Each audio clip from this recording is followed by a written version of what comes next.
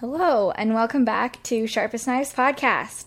I'm Maris Antolin, and this is episode 4 of Sharpest Knives, and it features my conversation with dance artist and editor of the Dance and Performance Review website, Seattle Dances, Caitlin McCarthy. Quick plug, Seattle Dances has a new and improved citywide performance calendar. It's interactive, it's very, very detailed, so if you're looking for a show to see or are just curious about things going on around town, be sure to check out Seattle Dances calendar at seattledances.com/calendar. Along with her work for Seattle Dances, Caitlin is a teaching artist at Velocity Dance Center and has choreographed works for Velocity, On the Boards, Boost Dance Festival, Evoke Productions, Washington Ensemble Theater, and others. She is also a regular collaborator with performance artist Alice Ghosty, who is a future guest of Sharpest Knives. We recorded our interview a few months ago, and it'll be released very soon as well. Caitlin has also written articles as a freelance writer for City Arts Magazine, which was a Seattle-based arts and culture magazine that unfortunately is no longer active, but you can still find their archives online. So, without further ado, please listen to me and Caitlin talk about the importance of talking about art, distinguishing between work you're good at and work you actually like doing, and the joy of feeling uncomfortable.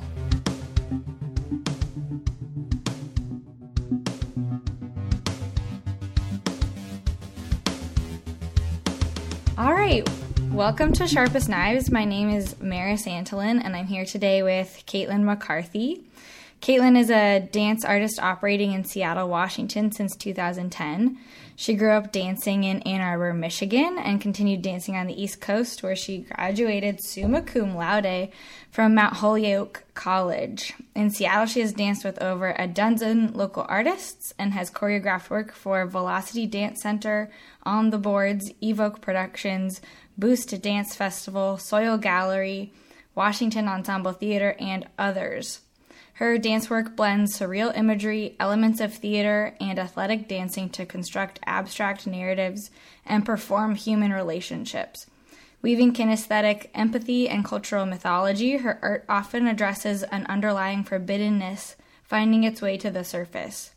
Improvisation and experimentation are driving forces in her work, guided by intuition, intellectualism, and a Midwestern work ethic. Caitlin is a member of the Seattle Contact Improvisation Lab, a teaching artist at Velocity Dance Center, and is the editor for Seattle Dances. As a freelance writer, she has published over 100 articles for City Arts Magazine, Dance International Magazine, and Seattle Dances. She regularly dances with Alice Ghosty and collaborates with Jenny Peterson, among others. Caitlin, welcome to my show. Thanks so much for having me. Yeah. So you do a lot of things. You wear like a lot of hats. A lot of dance hats. A lot of dance-related hats, yeah. Like a top hat and then like a sequined jazz That sounds hat. Cooler than my actual hats. Than the actual hats. So with all the different things, where do you see the connections between what you do, or like the guiding principles you use between all those things? Yes, I think it took me a long time to whittle my career down to things that were just related to dance. Mm-hmm. And so that's sort of the first qualifier. And then I think the second thing is that at least most of the artists I know are doing a lot of jobs, and part of that process is figuring out what's sustainable for you, mm-hmm. And the kind of work that you actually want to be doing versus what you might just be good at.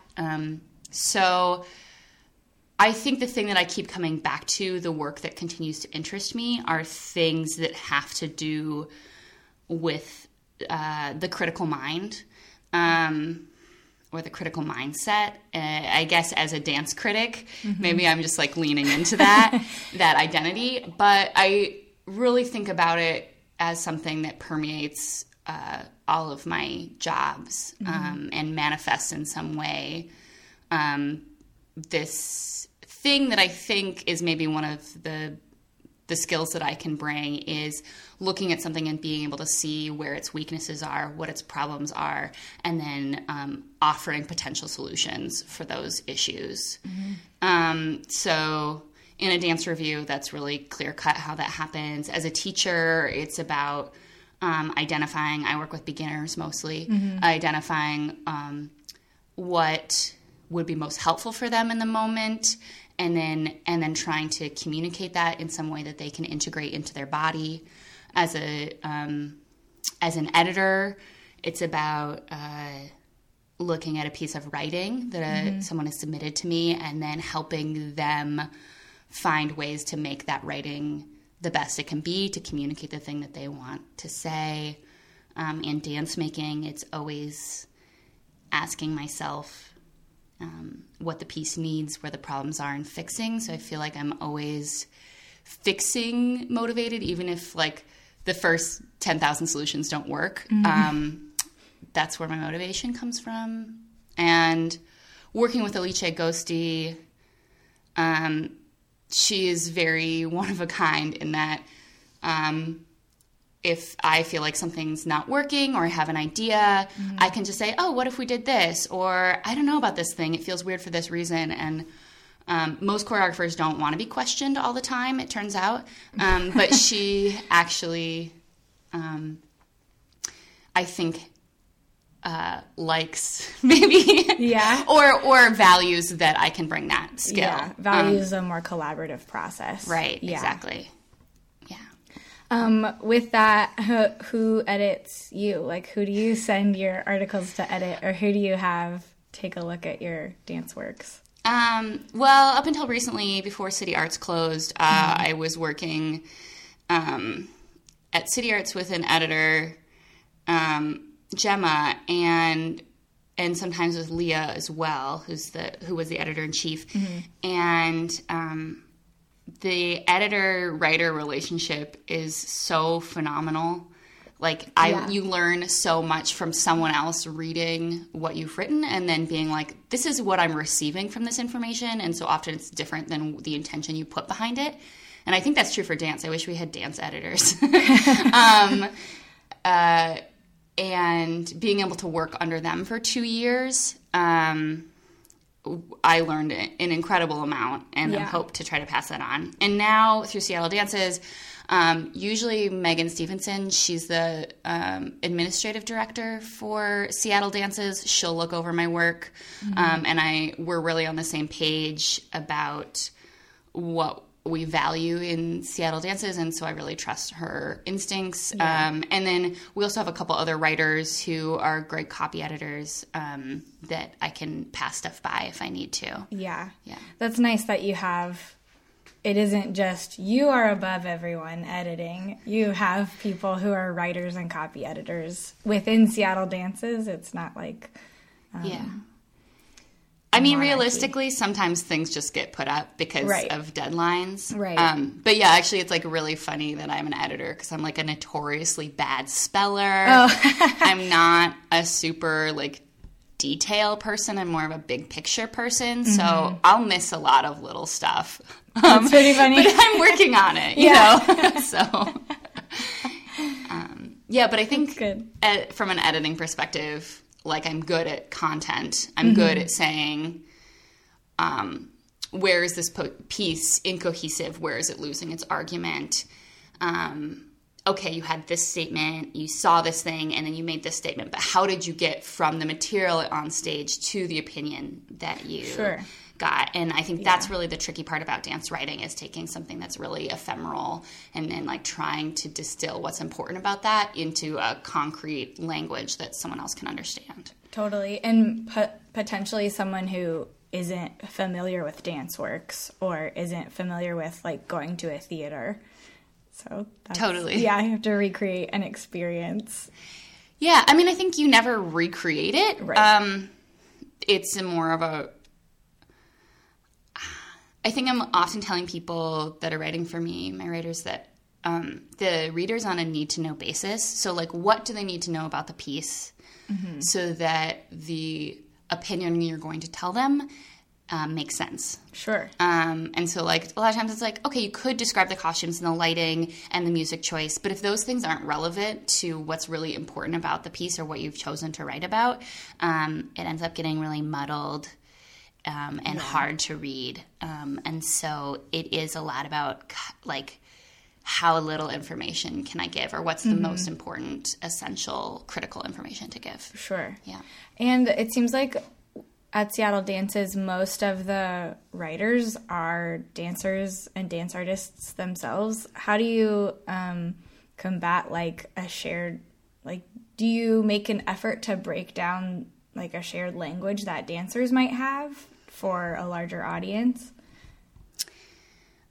I think Seattle Dances is a niche publication. Mostly people who know about dance read it. Yeah.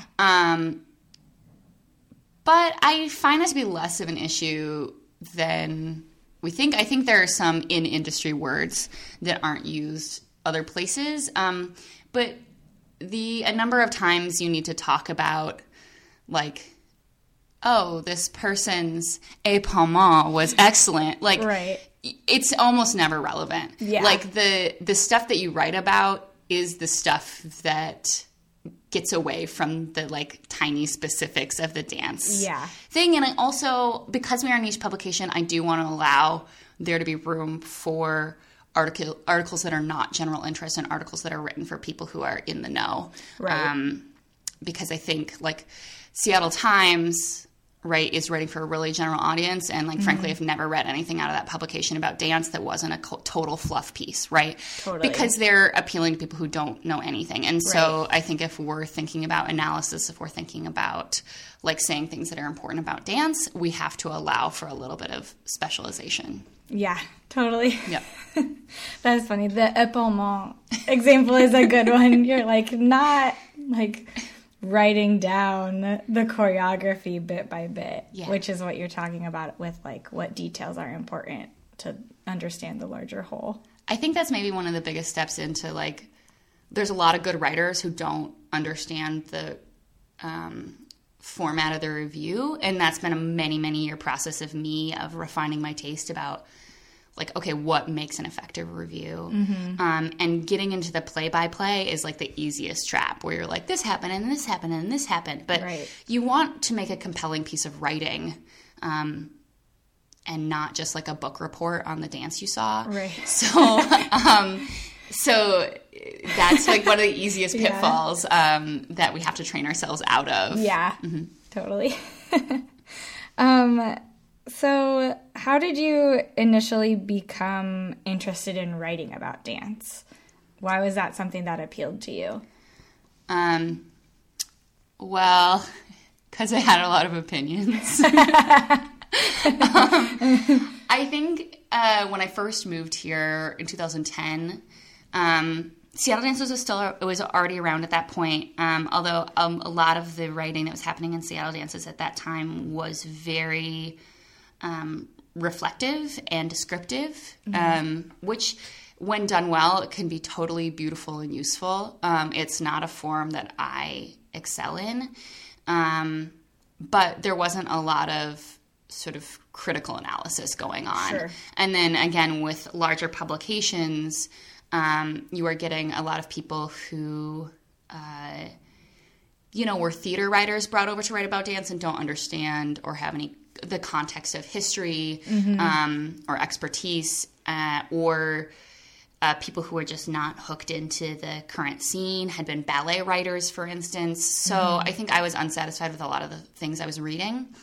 I specifically started at Seattle Dances because there was a review that actually did express an opinion, and I was grateful for that, but I disagreed with that opinion, and so I wrote a sort of very long comment on the article, and the editor at the time of Seattle Dances, Mariko Nagashima, reached out to me and was like, do you want to write for the site? Seem interested. Yeah. So, and that was in January of 2012. So I just started writing about once a month for them since then. Yeah. And then I don't have any formal training as a writer other than just, like, doing college. Right. So it's definitely like been a huge process of just continuing at it and trying to get better over time. Mm-hmm. That's great. I think that the talking about keeping in mind the history of what you're watching. I read your piece recently on the Sleeping Beauty at PNB, and I mean, it's beautiful, but it does speak to like a very specific time, and like has so much history. Like it says so much about where ballet came from. Like it is a huge spectacle, and that ballet is a perfect like example of a giant spectacle. Yeah, it's like a big fashion show, right? And it's funny because I wanted to think about if I'm not having to write for the Times and not having to write sort of this like glowing fluff piece. Of course, the problem is if you write things that are critical, people don't share your articles. Right. And I did enjoy myself, and there were some lovely performances. But thinking about like how was that dance performance functioning in the time that it was made, and how is it functioning now? Right. And I'm all for historical preservation, and I think that's kind of what's happening there. But just saying like, okay, but if we look if we look at it from a place where we know all of the strategies of choreography that we know now, like what is really excelling? Man, talking is rough. Talking is hard. I'm going to start again. Okay. If we are looking at this historic piece of choreography, knowing what we know now with strategies of choreography, what is really succeeding? What is really holding up over time in this classic? And for me, it was all of the sort of spatial patterns of the core and these like intricate weaving. I could have just watched that on repeat for a really long time. Yeah, just a lot of bodies moving at once. Yes. Yeah. Yes. Yeah, I agree about core work in those ballets. They really like do most of the interesting work. So you spoke about how you initially connected with Seattle Dances. How did that bring you into City Arts, or how did that expand into working for City Arts? Let's see. In 2016, I believe. Yes, in 2016, City Arts put out a call for a dance and theater critic. And I was like, I'd be crazy if I didn't apply for this, and I'd be very surprised if I got it. I polished up some pieces that I had written and submitted them, and they brought me in for an interview. And thankfully, they were like, "We'd like you to write about dance. We don't need you to write about theater." And I was like, "That's great." Sounds great. Because even though I'm very interested in writing about theater, it would definitely be an outsider's perspective. I don't have that kind of historical... and sometimes that's useful. Sometimes to like come in and be like, what does this person think who doesn't have all of the sort of appreciation of education? Yeah. So yeah, that's pretty simple. They just had an opening and I applied. They had dance critics in the past, or right? Didn't yes, they? Okay. Yes, and I was not the only dance critic there. Sure. So Melody Dance Hansen worked there. Rachel Gallagher, I believe I'm saying her name right. Yeah. So there were other and other people sometimes would come over from other genres to write about it. Yeah. So Seattle Dances folded in November. City Arts folded. City Arts folded. Sorry. So Seattle Dances is very much alive. But it's kind of, I mean, that whole publication was, everything was about arts in the city, and it's sad to me to see it go. Where do you think, like, do you see a niche that, like, Seattle Dances could fill, or do you see a niche that, like, potentially other publications in the city could step up to fill? Yeah, I think it places more importance on Seattle dances continuing. It's given me a lot to think about what makes a organization sustainable. I don't think it's going to replace City Arts in the way that City Arts was, I think, a beautiful publication about arts and really in-depth about arts, but it was mainstream. And Seattle Dances is going to be more niche. That's right. It. Right. But it does make me very sad because I think there's a lot of wealth in the city, and there's a lot of fantastic art going on in the city, and the fact that arts journalism can't be sustained, even a publication that was really fantastic, and also arts coverage has been cut at all major publications in Seattle. Right.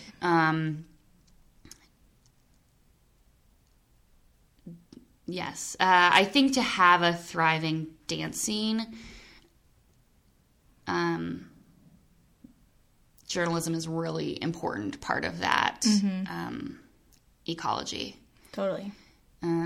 Especially for something that's so ephemeral, to have a record of it happening is really important. And I think people writing about the scene who know about the scene is really important. I mean, if we think about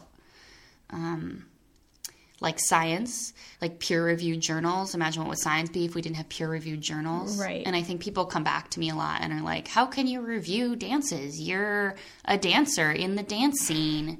And for me, I feel like that makes me uniquely qualified. Totally. And yes, I can't be objective, but no one is objective. Everyone is subjective. Right. And I think peer review is really important. I think having some kind of voice holding choreographers accountable is important. I think being able to spread what you're doing and holding space for dialogue outside of in-person contact is really important in sort of a global world idea, or at least, outside of spreading the work that's happening in Seattle to outside of Seattle. Right. Yeah. I lost my train of thought. I was talking about peer review. Yeah. And accountability. I just think that if you don't have journalism, the people who end up succeeding and getting opportunities are going to be the people who are best at marketing themselves. Sure. And maybe that happens anyways. Yeah. And it's not to say that, like, I'm the end-all, be-all opinion on a dance, because I'm absolutely not. And there are dances that I, like, love or hate, and someone else had a totally different experience, and their experience is just as valid. But having a space for there to be a thoughtful, educated, peer-review-driven opinion published, and for that to be available to respond to, for someone to think about the work that's happening enough to write about it. I think that's really important. Yeah. It is valuable to have a continuing dialogue about a holistic community, about like a community as a whole, not only like the pieces that get written up in the Seattle Times. Yeah, absolutely. I think that's totally true. And you need people who are seeing a lot of work to be able, art never exists in a vacuum, right? It's always in relation to everything else that's going on. And so if you're just seeing Whim Whim and P&B, you don't know what's happening in this city. Right. Like, you know what's happening at P&B and Whim Whim. Yeah. Yeah. Yeah. So all of what you're saying is very much what Seattle Dances is about, it seems, because on the website it says, we strive to increase citywide appreciation of dance and act as a resource to the dance community as a whole. So, obviously dance writing and critique is very important to like a vibrant arts community. Also, so that people outside the dance community, to make it less insular. Like, of course you can have people after shows talking about dance forever, but then the people who don't go to shows won't ever feel like they're allowed to go or that they're welcome in those spaces if they don't know what they're talking about, or they haven't seen a show ever, or they're going to a new theater for the first time. Mm-hmm. Great. That's just my own thought. Well, we want to support through creating this space for dialogue, or creating record, or just like putting out an opinion about a piece from an individual writer, or news. I think there's also, Seattle Dances is not just a journalism organization. We have like a calendar that's a citywide calendar. It's the only citywide calendar for dance. So if you want to know if there's a dance show going up, you can look on that calendar. And we have a call board for like auditions and stuff. So we have workshops for different. We did like a how to become your own business workshop this year. We did a how to create press relations workshop this year. So we have resources for dancers that go beyond journalism as well. Yeah. And that's something that doesn't really exist. No other organization is really doing that. I mean, there are like artist support organizations that are doing that, like Artist Trust has workshops, sure, or Shunpike has some workshops, but they're not dance community specific. And I think that's something that is important, because even though the dance community in Seattle is pretty small, unless you're taking class on a regular basis or going to certain shows on a regular basis, it's easy to feel outside of it. So I think that's great. You're bringing like people in, like with those happy hours at 10 Degrees. Oh yeah, dance chat. Mm-hmm. Yeah, the dance chats. Are those on pause right now? I think, to be honest, dancers have such limited resources, especially in terms of time.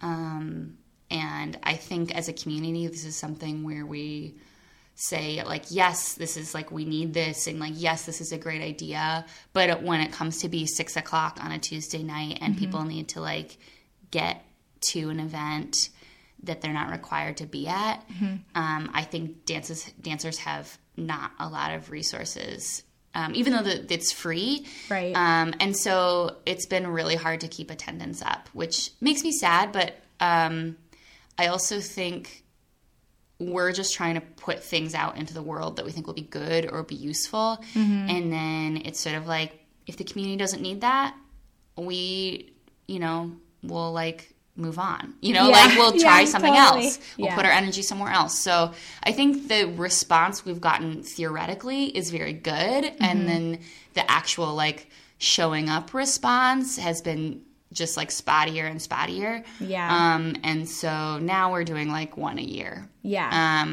So that's what's happening. Yeah. It's also, it's difficult to get people to go to things in Seattle for some reason. And like even shows that people pay for, they don't always go to. So then to have a free event during the week in the evening, I would imagine would be hard to get people to consistently. Yeah. I think there is sometimes a frustration that I have in the community where people are like, want to talk crap about stuff instead of just showing up and making it their own. Yeah. And because I think that really like and I know that resources, again, time resources are like really limited, but like if you're willing to show up, I think, it's the same thing with like this like Velocity leadership transition where, they had workshops or like they had open community events where it's like, if you want to give input, you can show up and you can give input and you can influence things, but you have to show up. Right. And yeah, again, it's because of the economy and people are like working 3 jobs, and I get it. But when you can, you can. Right. Yeah. We've all been lazy. I know I've been lazy sometimes. So, yeah. Yeah, and like January, February is a particularly lazy time of year. Like right after holidays, everyone's like, oh, it's dark and there's no light and I'm tired. Yeah. And I ate too much over the holidays. So how does the writing about the work of other artists affect and inform your own personal work? Well, I think writing about other artists, I have to spend way more time thinking about their work than I ever would otherwise. And I can never just dismiss something. So I think when I'm not writing about something, sometimes I just go to a show and I'm like, I don't know, I didn't get it. Or like, it wasn't for me. Or like, yeah, that was good. But when I'm writing about it, I actually have to be like, what was on stage? What did that accomplish? How did I feel about it? And then I have to be accountable for everything that I write, so I have to really think through how I got to each of those places. And I think that has given me a lot of appreciation for work that maybe is like not exactly my taste, but I think is doing valuable stuff. And I think it also has taught me a lot. It's made me a better thinker about how the medium of dance communicates. And I think I use that in my work. I also think when I'm going in and I'm writing, it's never fun to write a negative review. I don't want to do it. And so I have to go in sort of with a couple of assumptions. One being that like being truthful with love is like always a gift, no matter whether it's like positive critique or negative critique.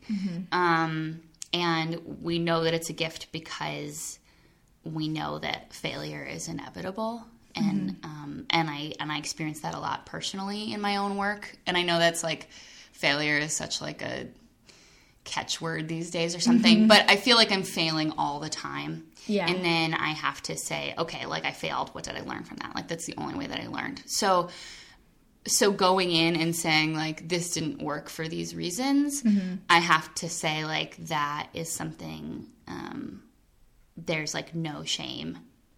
Like, now you know, or now you know at least what I think. You don't have to believe it. Right.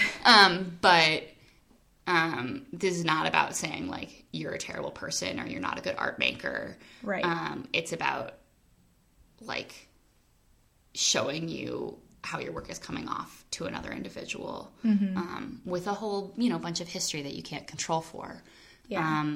So for me, that's made me maybe be thoughtful about like how when I'm making work and I feel like I'm failing all the time, I'm like in solidarity with all of us who are failing all over the place and still continue to put work out there, which is like really brave.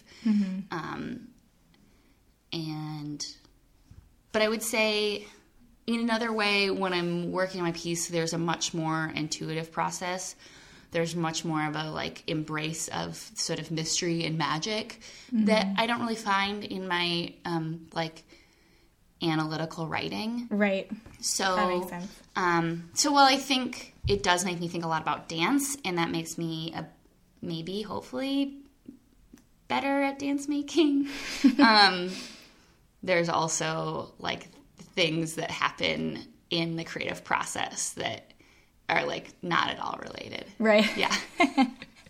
I mean, that, what you're saying about what, like, true critique is, I think is really valuable because so many people are afraid of failure or it's so easy to take critique personally and say, well, I shouldn't make work anymore then, or I did this wrong and bad, and I'm personally a wrong and bad person because of this. And I really like that you're like, I have reasons. I am being accountable to what I mean, what I say, when I'm, even if it's a positive thing, you have it backed up on paper. Like, this is what I mean when I say this, and you succeeded in these ways, and for next time there's these things to do. That's like an actual critique, not just like what you were saying. If you just go to a work that you're not writing about, you're like, cool, yeah, good. And then like doing the flip of how you think about your own process, I think, I mean, it's, you obviously have a very well thought out process in your writing and your dance, even though you're right, dance is like the woo creative magic time. But then I could see how, like, when you see critiques of your own work, you will be more receptive or be more ready for feedback and to accept and process how other people might interpret what you are doing. Yeah, I have gotten negative reviews, and I think usually it's something like this where they'll say, oh, well, this went on for too long and didn't do enough. And I'll be like, yeah, maybe that is, like, that kind of feels true in my heart. Mm-hmm. And then this person will say, oh, these images weren't connected at all. And I'll say, I know for a fact that these images are connected. They're very intentionally connected. Right. So that critique doesn't matter to me because I know what I know about my work. Yeah. So I think you can sort of pick and choose in that way. Yeah. And then sometimes I see critiques that happen that are based on biographical information, for instance, about a person and assumptions made there. And that's where I get upset because I think that is not thoughtful critique. That's just being lazy and being like, well, I want to write about how this person is, not whatever a quote unquote typical dancer body is and how that's, and then it's just like, that's just your own garbage. So, I think for me, it's about like just taking in information, being like, what feels like it could be true or brought a perspective that I didn't see before. What feels like I don't need that, or you clearly are wanting one thing and that's not what I wanted to do anyways, so it's fine. Right. And then what is just like, that's like bad writing. Right. Yeah. And probably I've been guilty of that also, of those as a writer, but yeah. Yeah. I think I would be worried as a dance critic critiquing your work now talking to you about it, being like, oh no, what if I just do bad writing? I mean, I also have a lot of understanding for like kind of phoning it. Like there have been times where like reviews go really great and I'm really proud of the piece that I've made, and sometimes it's just like I have a deadline, I didn't sleep last night, whatever. Like writers are people too. Writers are people too. And like sometimes the piece just doesn't come together or like make as much sense as you want it to. Like everybody's got bad days. Right. Yeah. I feel that teaching, some days I'm teaching, I'm like, this is awesome, I'm connecting. And other days I'm like, I am so embarrassed right now. And so when I go to other people's classes, it's like, yeah, people got good days and bad days, for sure. Right. Like that's just a fact of life. Yeah. With your teaching in your classes, I assume you have like regulars. You have like regular students who you've been teaching for years. Yeah. How does that feel? That it's the absolute best thing. Yeah. So I've been teaching for 5 years at Velocity, and I'm teaching mostly beginners, and I'm so in love with it. I'm so in love with my regular students who, like, the bravery involved in being like, I'm a grown-ass person, and I'm going to start beginning ballet or whatever. Like, yeah. My hat's off to them. Like, yeah. And so just coming in and being willing to be, most of the time I feel like what I'm teaching is trying to teach people to be okay with not knowing what's happening 100% of the time.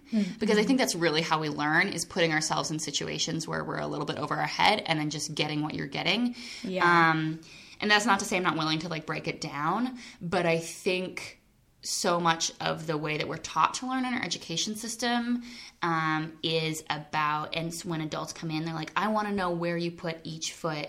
And it's like, that's not, like, ultimately you're going to have to know this as an idea of moving through the space and trust that your feet will take you where they need to go. And so teaching people to trust their bodies, teaching people to be outside of this very, like, linear sort of step-by-step thing.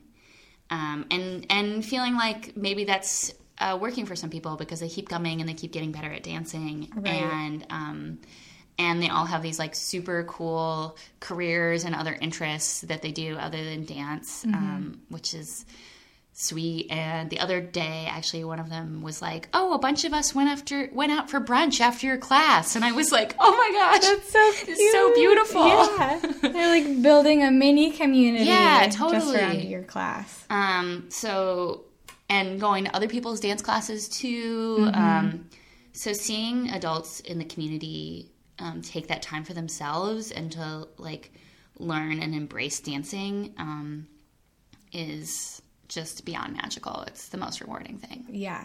Have you had like students who you've taught for the whole 5 years you've been teaching? Like people who've Yes. been there with you from the beginning? Yeah. Oh, I love that. That's so sweet. Yeah.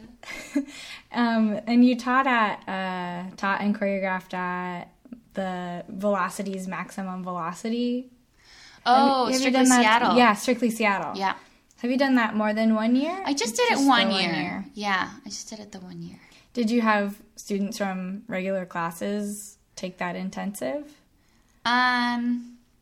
Most people, there was such a cool group. I had 8 students and all of them we were so close by the end. And a lot of them were, like one was a novelist. She's come out with a book. Oh, wow. Yeah, one of them since then that was published, and I read it. It was great. Yeah. The Lost Girls of Camp Forevermore. One of them is like a harp player professionally. Oh, okay. Like, and one is works for Montessori school locally, and she still, ever since that summer, has been taking my classes. So I see her like, Oh, awesome. 2 or 3 times a week. Yeah. Sometimes I'm like, I see you more than my husband. So yeah, that's been, and when I taught, I was still like fairly new as a teacher. And I've learned a lot since then. But they also taught me a lot. Yeah. Which is, it's just, the typical thing where you're like, I learned from my students, but, Right, like who rescued who? Totally. Rescued me from like office jobs that I can't Right, stand. right, Thank you. Yeah. Thank you so much. Thank you. Because when we first started talking, I mean, you've been in Seattle for 9 years, and you mentioned briefly about finding, like as a dance artist, finding what's sustainable to you as an artist and as a dancer. And so it took you 4 years to begin teaching at Velocity. Were you teaching other places before? No, I worked as a server and a front of house manager at Plum Bistro. Okay. So I was in the service industry. That was not sustainable for me. It was great for a couple of years and really allowed me to get on my feet, and I think a lot of people find that. But ultimately, I think it was really hard for me to be in a position where I felt like I couldn't be honest. I felt like I was lying all the time because you have to pretend to be happy. And even though most of the customers were great, I felt really suffocated by that. And I also got lots of free food, which was nice. But Right. From Plum. From Plum. Yeah, It was it's delicious. really good. And then I also, worked at 12th Avenue Arts. I was the administrative director of Black Box Operations when that building first opened, so I was managing those 2 theaters. And that was a big lesson for me. I mean, what an incredible opportunity. It was like, they were like, okay, we need, an administrative director who can also act as like a lawyer and an accountant and an organizer, and like, let's hire this dancer. And like, I only worked like 10 or 11 months in that position, and it was just like everything, talking about being in over your head, right? And it's just like, okay, I don't know how to do this. I need to know how to do this. How do I do this? And that really pushed me to like learn so much in that time. But a big lesson I took away from that is, even though like I'm good at organizing, it's not a thing that I enjoy. It's not a thing that gets me excited because I think that like critical analysis aspect is not there. Totally. And You're so I just found being it asked to do something and then you do it. Yeah, I found it to be really draining. I mean, even though that job was really self-directed and that was cool, but the like constant communication through email thing, which is something, you know, I help run Seattle Dances, so that's also a thing that I struggle with, is just being like that kind of work feeling like it's really distant from my body and really distant from my brain, and it's just like energy, social energy that I have to put out, essentially. And I think I've also noticed that I've gravitated towards jobs where I don't have a boss. I think I don't really like people telling me what to do, especially if I disagree with them. And if I do disagree with them, I can't keep my mouth shut. And so it just works better if you work for yourself. Yeah, if I work for myself. And I think the exception to that, of course, is Alice, because she's really like earned my respect, and I would like go to the end of the earth if she told me to. I mean, I might ask why, but but then she'll tell you. But then she'll tell me. Yeah. So I trust her, and she's a really great, thoughtful leader, and puts forward principles of leadership that I want to be a part of. Yeah. And that was a big thing with dance pieces as well. I was dancing the first 4 or 5 years I lived here. I was dancing with dozens of people, like so many people, and I just kept leaving art projects and being like, why am I so frustrated? Why am I like mad at the director?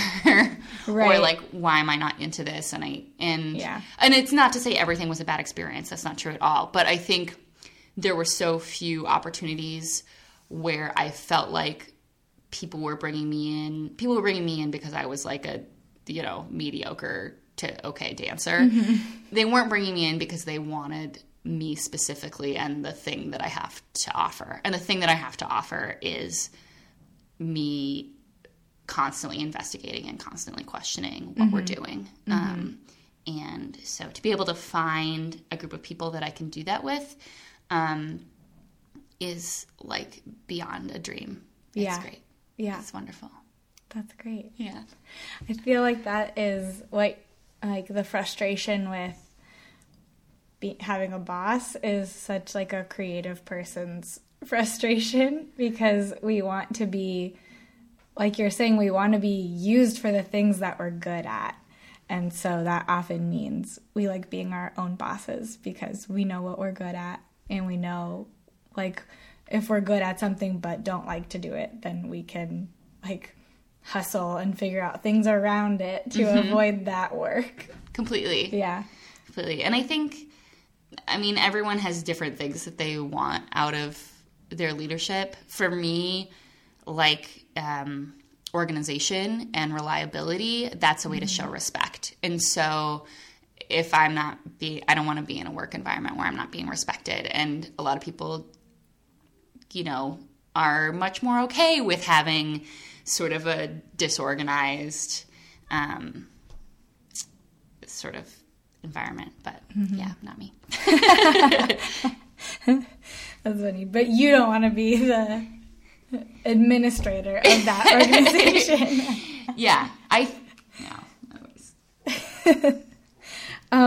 Okay, I have one last question for you, and it connects with Seattle Dances and being like kind of a niche publication, and also you as an artist creating work. But what's the biggest barrier you see between people accessing or going to DanceWorks in Seattle? I think we talk a lot about accessibility, or that word gets thrown around a lot. And I always have mixed feelings about that word. And I think part of that is, right, like everyone has to learn to appreciate art, right? When they're a baby, they have to, like, no one's born with an appreciation, I don't think. Sure. Right? Yeah. And so when you talk about like Duchamp put a toilet in a museum over 100 years ago. Yeah. That is not a new concept in the realm of art history. But to probably the majority of people on this planet, the idea that a toilet could be in a museum is like completely mind-blowing, that a toilet could be a piece of art. Yeah. So there we have sort of a separation between where the edge of the field is and where most people are. And so I think there needs to be accessible shows so that people, no matter where they're at, can enjoy and get something out of art. And at the same time, I feel that there often is some shaming going on around esoteric art. And I just can't get down with that, because I think if we're, again, to make a comparison to like a math or science field, like high level math is not accessible to the vast majority of people. But the effect of high level math in our society and in our world, how that's affected technology, medicine, just thought, that is something that does reflect onto everyone and onto our culture. And so people taking risks at the edge of the field and making experimental work, I think is probably where I'm most interested. And I think it's really, really important, because I think artists creating sort of inaccessible work, maybe that's not for the hugest audience, they are like philosophers. They're investigating and questioning in these realms of social construction. They are undoing, they are not accepting, they are coming back to that idea of the critical mind. They are like getting in there and critiquing. And that is something that I think we need, and I think a big barrier. So what I would say, like, there's lots of barriers to people not getting to dance. But I think the biggest one is education. And not just that there's a lack of arts education, which there is, but I think also our education system is not designed to give us tools. It's not giving us tools to be okay. Our education system is not giving people tools to handle ambiguity, to handle complication, to handle intuitive, because people questioning things doesn't, I mean, I'm going to get like a little soapboxy here, but it doesn't serve capitalism, and it doesn't serve people who can make money off of people and who want to take control, right? So there are a lot of forces right now that, are, and always, who are not wanting to teach people how to be investigators and how to be critical thinkers, because they ultimately don't profit, or they don't keep control from that happening. And so I do really believe what's happening in kind of these esoteric, less accessible fields of art is really important. And also, I want people everywhere to enjoy art. So a lot of times that's something where I'm like, I've seen this 1,000 times before. I can remember there's usually one person in the audience who has never seen this, and it's blowing their minds. And like that is so important. Right. Or thinking about, like, we have these like delightful pockets of art happening in cities, and there's so much of this country where that's just not a thing that's available. So feeling really, really lucky to be able to experience things on the edge. Yeah. I mean, I see what you're saying, that it is a spectrum, that all that esoteric art, or art that is made for like a purely personal investigative purpose is incredibly valuable, and that's what is furthering dance. And then also things like Sleeping Beauty that are like, everyone's like, oh, I know the music, I've seen the Disney movie, I want to go see a ballet spectacle and like get dressed up. And that's how I like to access art. We should make that, that it is a spectrum, and not necessarily everyone has to be able to access everything, but wouldn't it be nice if everyone like wanted to be investigative in art like we do? Yeah, I think you bring up a really good point, because I think there just isn't, like when I talk to civilians, non-dancers, and I'm like, I'm a dance artist, I think they just have no concept of what that is, or even like what's available. Right. Even people who are like, you know, very privileged and very highly educated and like could access those things. And I think it is a little bit about outreach, and being like, oh, you want to see some art, and you work in, you know, advertising or tech or whatever. And there are other options besides like the opera, the symphony, and the ballet. And not to say those things aren't great and amazing. Right. But I think those are the, you know, people who are often telling me like, oh, I went to see this Broadway musical. And I'm like, that's fantastic and has almost nothing to do with my life, with what I do. Right. And so, yeah, I think part of having that dance calendar up, I mean, and I would love to expand our reach so that people who are not in the dance scene can take a chance on seeing stuff that is created here, is responding to now, is asking interesting questions, is maybe going to throw them like into a really uncomfortable place. But ultimately, like, that's how we learn, right? So, yeah, I would love for more normies to go see weird art. I think we just need more weirdness. And hopefully for them to have an openness of mind enough to say, like, even if I didn't get that or I didn't like it, I can hold it. Totally. Yeah. Yeah. That's something that I like to do as someone who, I feel like I'm pretty attuned to like what shows are what dance specific shows are happening every weekend, and I like to be able to bring friends and be like, this is going to be weird, but I think we're going to have a good time still. And then they do. I love that. Yeah.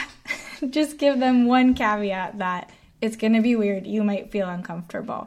And most of the time, if people are expecting to feel uncomfortable, then they're more comfortable because they already have that expectation. Yeah, just being like, you can do this. Yeah. I think that's like one thing I love about durational work that Alice specializes in is people like, oh my gosh, it's a 5-hour dance performance. How do you do it? And it's like, okay, you've easily sat in front of the TV and binged 5 hours of a show you don't even like that much. Right. It's like literally so little time in your life. Right. But it is enough time for you to totally like transform how your brain is thinking about time and space. And like the idea of, you know, not holding anyone hostage, but if people stick with it, you like something will happen.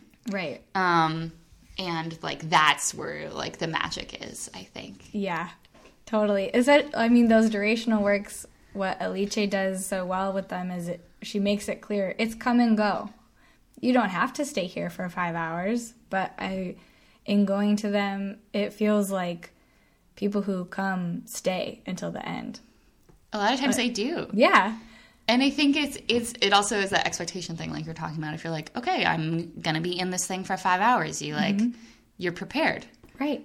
Yeah. And then your brain can take a break from being like a million miles a minute, checking your email and instant gratification. Right. And yeah, I think that's really healthy for us. Yeah. Changing the way your brain works and your expectations for time and space. Yeah. Well, great. Do you have any closing thoughts? Anything you think is important that came up that we didn't quite come back to or finish up? Oh, there are probably a million things. The answer can be no. I guess the other thing, philosophy that I'm just thinking about a lot is being in the beginner's mindset and always approaching my work that way. I found has been really helpful. Feeling like, oh, what can I learn from this? and I guess maybe I learned that from my students too. My brave students who come in are like, I'm going to start this thing I know nothing about as an adult. And so even as I get better at something, knowing that there's like still so much farther, so much more I could go keeps me curious.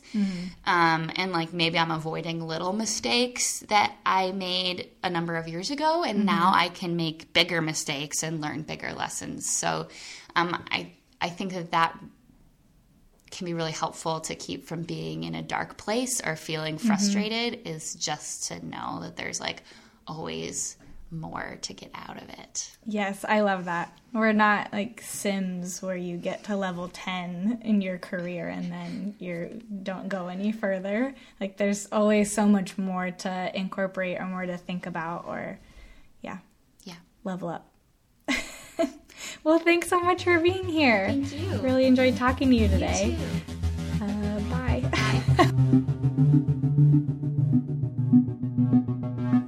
The Sharpest Knives podcast is created, edited, and produced by me, Maris Antolin, and partially supported by the Seattle Office of Arts and Culture. We're on Facebook at facebook.com/sharpestknivespodcast, or find us on Instagram at Sharpest Knives Podcast. And you can follow along and support us on Patreon at patreon.com/sharpestknivespodcast. I'd love to hear your thoughts and comments and your questions and suggestions for future guests. Email us at sharpestknivespodcast@gmail.com. Thanks for listening.